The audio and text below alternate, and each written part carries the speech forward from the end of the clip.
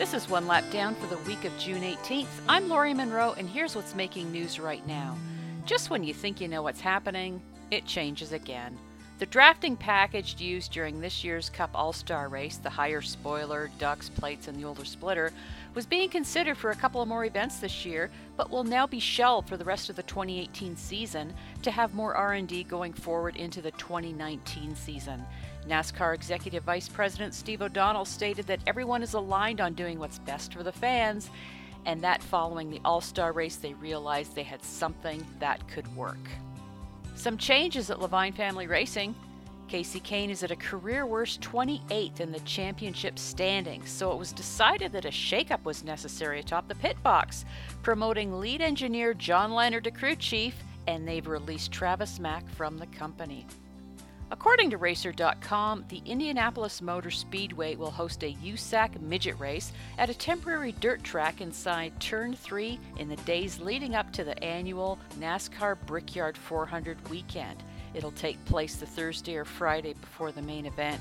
The Speedway began bringing in dirt on Tuesday morning to create the quarter-mile track and will construct temporary bleachers that will hold 5,000 fans. The tweet heard around the world this week is from Kyle Larson. When the World of Outlaws posted the question to Larson, "When are you running full-time with the Outlaws?" His response was short and to the point, "Before I'm 40.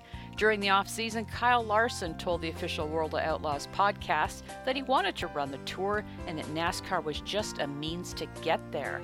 Larson is currently 25 years old, so we'll likely see him carry on in the taxi cabs for a few years yet. The Cup Series had last weekend off, so some of the drivers took advantage of the downtime to kick back and relax. Well, kind of relax anyway. Jimmy Johnson went to Switzerland. Ryan Blaney and Chase Elliott went to Ireland. That was kind of fun to follow on Instagram. Kyle Busch and his family went to the Outer Banks in North Carolina. Daniel Suarez watched Mexico beat Germany in the World Cup. Clint Boyer went fishing. Larson threw out the first pitch at a White Sox game in Chicago. Martin Truex Jr. threw out the first pitch at a Colorado Rockies game. Kurt Busch went to Catalunya for the MotoGP. Stenhouse golfed, and Matt DiBenedetto turned some wrenches at his home on his Mustang GT350. Sounds like a great time. These guys are going to be happy to get back into their cars for a rest. In birthdays this week, happy birthday goes out to David Stremme, Ron Hornaday Jr., Phil Parsons, Jeffrey Earnhardt, Cole Witt, Michael Annett, and Hut Strickland. And if it's your birthday this week, I hope it's a good one.